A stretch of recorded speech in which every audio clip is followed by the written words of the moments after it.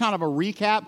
We're going to go through the history kind of quick today because there's a lot of theological stuff. So first of all, a review of the condition of Corinth.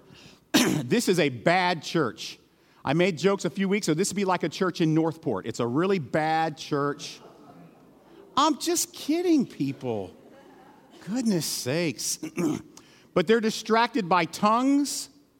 In other words, spiritual gifts and these charismatic, miraculous gifts. They're obsessed with them and they're distracted by them. And Paul says these things don't matter. All that matters is love. They're distracted by immorality. Paul confronts them on the fact that there are people in your church that are living ridiculous lives that are so immoral, even non-Christians are disgusted by how you're behaving sexually.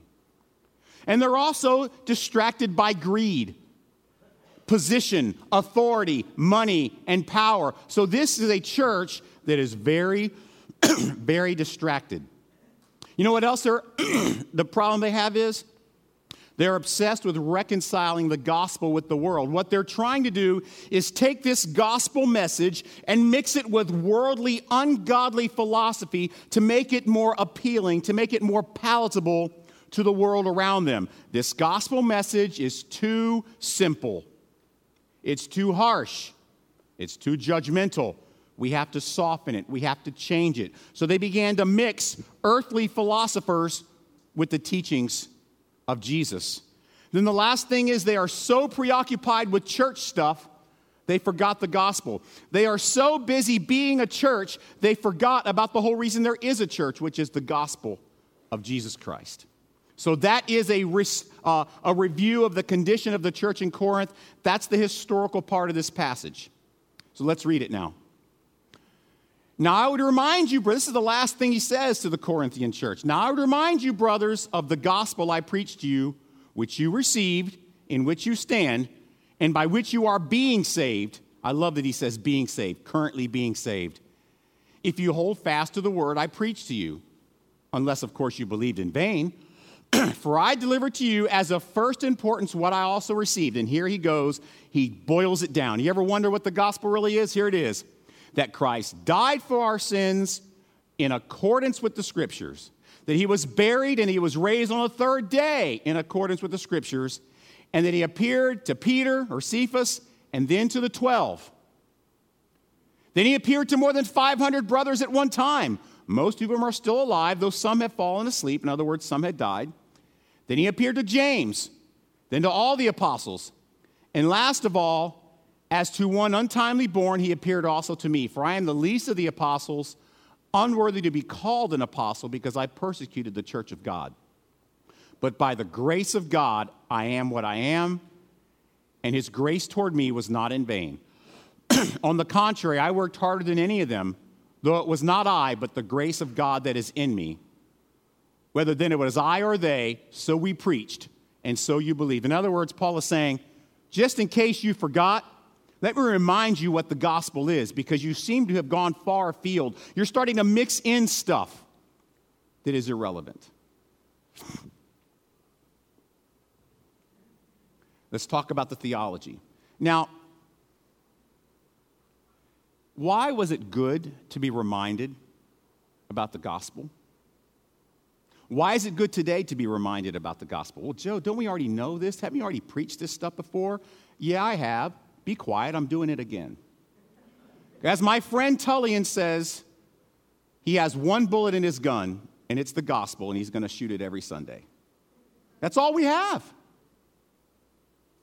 There are some things that the modern church is trying to teach about the gospel and the cross. Even in our own town, there are big, influential churches that have recently shifted away from the gospel of Jesus and added heresy to it, trying to make it more marketable, more palatable, more philosophically in line with how Americans think. And I'm going to give you some popular theories about the cross, and I'm a little nervous about sharing these, so I want you to bear with me. This is kind of a little bit of, it's kind of seminary level stuff, but I think you can handle it after 4 years of me boring you. I think I can bore you one more day with this stuff, but it's very important for you to understand some of the ways that the American church, even the church in Sarasota, has become like Corinth. There's the first theory about the cross. Why did Jesus die? Because it was a ransom to Satan. Now, this is a ridiculous theory. Christ paid a ransom to Satan to purchase man's freedom and release from being enslaved by Satan. In other words, we enslaved to evil because of the devil, and what Christ did was, here, Satan, here, just take my death and let my people go. Fairy tale, ridiculous. Then there's what we call the moral reversal theory. Christ reversed the course of mankind from disobedience to obedience. It believes that Christ's life and death reversed all the stages of human life. In doing so, reversed the course of us being people who are prone to sin and makes us people who are prone to righteousness. So basically what it's saying is, what Jesus did when Jesus died on the cross, he made all men good. If that's the case, we wouldn't have ISIS. We wouldn't have riots. We wouldn't have all the terrible things in the world today. So that theory is also a load of untruth. Caught myself there, so. Don't laugh too hard, I'll get in trouble. All right. There's another theory. It's called the moral influence theory. This one's very, very popular. Christ's death is a demonstration of God's love, which causes man's heart to soften and repent. In essence, Christ's death was him giving us an object lesson of true love. And it wasn't to pay for any sins. It softens the real state of man's total depravity and gives room for man's free will and salvation. This is made popular by a man named Rob Bell. This is the moral influence theory, that Jesus didn't have to die, but he chose to die not for sin, but just so we would know how much he loves us. This is also untrue, and this one is actually quite dangerous. It is a movement sweeping the American church today. Then you have the universal access theory of what the cross was about, that Christ's death provides redemption for all religious people. You don't have to believe in Jesus. Just believe in something. Believe in yourself. Believe in the books. That takes even more faith. Or the Knowles. Good liar over there. Let me explain what these theories are. They're all wrong. All of them are attempts by man to take the work of Jesus, the work of the gospel, and somehow make it more palatable. It can't be that simple. It can't be the fact that just Jesus loved us and died for our sins so that we could have life. It can't be that. It's got to be something a lot more complicated. It has to be something more brilliant. It has to be something that really, really smart people would embrace. It has to be something that is very universal. Unfortunately, all those are wrong. So what I'm going to do today is I'm going to explain to you the fact that there is way too much invested in the gospel. There's way too much invested in the gospel for us to be messing with it. Here's what the scripture really has to say about what the gospel is. That Christ is a substitutionary sacrifice that satisfies the demands of God's justice upon sin. In other words, Christ died because of and for our sins. Christ died for our sins. Isaiah 53, I'm going to read a couple of verses to you. I think you're going to like these. I'm just going to read them. But he was pierced for our sins. He was crushed for our iniquities. Upon him was the judgment that brought us peace. And with his wounds, we receive healing. Daniel 9:26. And after the 62 weeks, an anointed one shall be cut off and shall live, or shall have nothing. And the people of the prince who is to come shall destroy the city and the sanctuary. Its end shall come with a flood, and to the end there shall be war. Desolations are decreed. This is a scripture telling us that Jesus will be cut off and killed. Galatians chapter 1, 3 through 5. Grace to you and peace from God our Father, the Lord Jesus Christ, who gave himself, why? For our sins, to deliver us from the present evil age, according to the will of our God and Father, to whom be glory forever and ever. I don't know how anybody can say that Jesus didn't die for sins. It's beyond me. I don't understand. I mean, if you're a Christian and you believe the Bible, you can't really say anything else, right? You want some more proof? 1 Peter chapter 1, 10 and 11. Concerning this salvation, the prophets who talked about grace that was to be yours searched and inquired carefully, inquiring what persons or time the Spirit of Christ in them was indicating when he predicted that the sufferings of Jesus Christ would bring the glories to come. The sufferings of Christ. And then the last one. He bore our sins. Wow, that kind of blows it away, doesn't it? He bore our sins in his body on the tree that we might die to sin and live to righteousness. By his wounds you have been healed. We were like straying sheep, but now have returned to the shepherd and the overseer of your souls. So let me just make sure you understand something about this sin thing. We're all sinners. We're all pretty bad. We all are flawed. We all are deficient. Here's the problem. We can't do anything about it. A lot of religions say you got to work for it. You got to do more good than bad. You'll never win. That's why Christ came to die for those sins. The other part of the gospel is that Christ was buried and resurrected. There's just a few verses. There are a ton, but for the sake of time, I'm just going to give you a couple. Hosea 6:2. This is in the Old Testament. This is years before Jesus was even born. After 2 days, he will revive us. On the third day, he will raise us up that we may live before him, a prophecy of the resurrection. Matthew 12:40. For just as Jonah was 3 days and 3 nights in the belly of the great fish, so will the Son of Man be 3 days and 3 nights in the heart of the earth, a prophecy of the fact that he would die.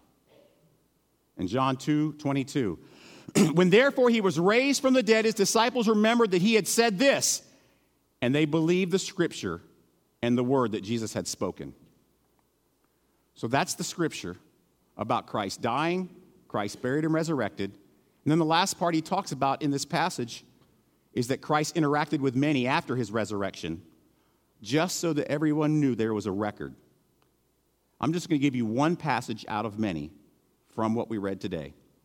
And he appeared to Peter and then the 12 disciples. Then he appeared to more than 500 brothers at one time, most of whom are still alive, though some had fallen asleep. Then he appeared to James and then to all the apostles. Last of all, he appeared to me. So when Jesus died and he resurrected, he didn't go up real quick so he didn't have to prove it. He showed himself to many. So thank you for bearing with me through that part of the sermon. Because I want to make sure that you understand what the work of Christ on the cross was. It was intentional for sins. It was costly because of sins. And it was thorough, conquering the results of sins, which is death. That's what the work of Christ on the cross did. Any other theory is a lie. That's what Christ did on the cross. So what do we do with the devotional part of this? Don't waste your time. I was talking to Megan about this week. And, you know, one of the things that makes me a little bit of an odd pastor is I'm pretty conservative theologically when it comes to the scripture and the gospel, but I'm very progressive when it comes to how I do ministry. As a matter of fact, I've been fired 3 times because of it. I can't believe I haven't been fired yet here. I don't understand it, but whatever. So I approach ministry kind of strange. Like, I'm very conservative in what the scripture says, and I believe the gospel, and I believe the basic tenets of the Christian faith. But at the same time, the ministry that I have is sort of progressive, a little bit more edgy. And I was talking to Megan about it this week. There is room to be creative, progressive, and unconventional in how you love people, in how you reach out. There is room for that. Because there's grace, there is room. There's not one set way that you have to do ministry. But there is no room to be creative or progressive about the gospel. I can tell you this, in my ministry, as edgy as it may be in some areas, and as offensive to many church people as it may be in some areas, I have never once had to compromise the message of the gospel to reach the heart of someone who needed love. Not one time have I ever had to compromise it. It's always been effective. Sometimes my modes of ministry have been ineffective, but the gospel has never been ineffective. And I don't preach it to church people very much. Well, to you guys. But you don't look like church people. That's a compliment. See, that's going to get me fired. I just said that. I can't win. The gospel must be this: Christ dying for our sins, buried and resurrected. Otherwise, it's just a waste of religion. Galatians 1, 6 through 9. Here's what Paul says in Galatians. I preached in Galatians last summer, and this is the first chapter, and I preached a sermon on this passage. It was called No Room for Others. Some of you may remember it. I am astonished that you are so quickly deserting him who called you in the grace of Christ and are turning to a different gospel. Not that there is another one, but there are some who trouble you and want to distort the gospel of Christ. But even if we were an angel from heaven should preach to you a gospel contrary to the one we preached you, let him be accursed. As we've said before, so now I say again, if anyone is preaching to you a gospel contrary to the one you received, don't listen. Cut him off. Guys, listen, Jesus didn't come as a man to die for our sins. By the way, a horrific death. One of the best movies that did a good job of accurately, historically showing his suffering was The Passion of the Christ by Mel Gibson. Say what you want about him. That movie was done well. And the way he put the sufferings of Christ to film on the screen was pretty amazing. Jesus didn't come to suffer in that way, to die for our sins, to be buried and to defeat the grave, to appear before hundreds for verification about the message of the resurrection, just so we could come up with other gospels, other theories about atonement, other theories about his work on the cross. He didn't do all of that just so we could say, well, what Jesus said isn't necessarily entirely true. Well, what Jesus said back then, it doesn't apply to today. We can make it more relevant. There's no room for that. He didn't come to make room for other gospels. The scripture made it clear what it's all about.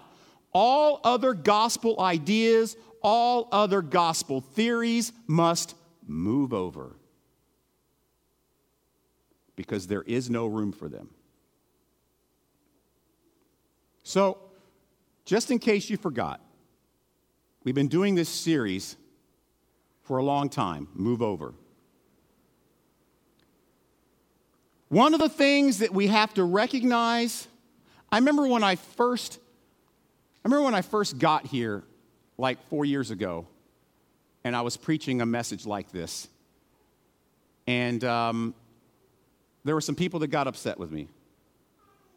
And I remember it, and it really bothered me that I made them upset. No, I'm just kidding. It didn't really bother me. I mean, it did, because I don't like anyone to hate me, because, I'm very insecure. I am, believe me, I am. But I was faced with a dilemma, which is, well, maybe I should moderate my tone. I mean, I've just got here. Maybe I should just kind of try to win people over first and moderate my tone. Maybe I shouldn't be so dogmatic about the gospel of Jesus. Then I was reminded, why am I even in ministry if that's the case? See, the cross leaves no room, guys. We must move over for the gospel. We must make room for it, for there is no room left for anything else that might contradict what Paul defines as the gospel. And what is it? Christ died for our sins, was buried in accordance with the scriptures. He was raised on the third day in accordance with the scriptures. Now that is something glorious to make room for, huh? We don't need to adjust it in any way. We don't need to try to make it more palatable. How could anything be more palatable than this? Hey, you want salvation? It's free. You don't got to be a good Presbyterian. You don't got to be a good Baptist. You don't got to be a good Buddhist. You don't got to be a good Mormon. You don't have to be a good Catholic. You don't have to be a good Muslim. All you have to do is trust the fact that Christ died for your sins and conquered the grave so that you might have life. For by grace you've been saved through faith. And even that faith is what? It's a gift, not by works, or else you'd brag. There is no room for bragging if you believe in the gospel. Make room. There's no room to brag. There's no room to adjust. There's no room to make it more palatable. The gospel is all there is room for when it comes to salvation. Guys, let me just summarize with this. If you don't know what peace with God looks like, it doesn't come through being good, because you can't. It doesn't come through going to church every week. Believe me, you can't. I've seen a lot of you miss. I have a spreadsheet, an Excel spreadsheet. Google Docs, I'll share it with you.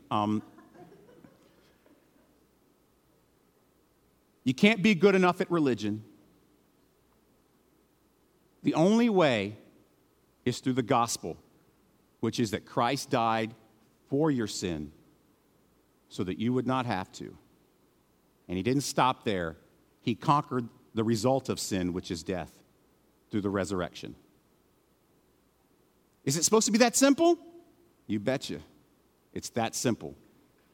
It's grace. It's grace. It's the gospel. Hashtag Grace Life. I hope that as you celebrate Mother's Day and you're with family, one of the things that might ring in your head through the rest of the day is that there is no room for any other connection to God but the work of Jesus Christ on the cross for us. Amen.